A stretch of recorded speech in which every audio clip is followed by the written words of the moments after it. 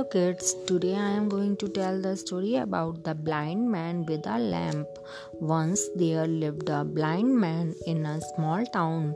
He always carried a light lamp in his hand whenever he went out at night. On one dark night, he was going with his lighted lamp in his hand. A group of men were passing that way. They saw the blind man and made fun of him.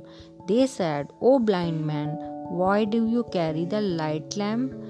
You are blind and cannot see anything."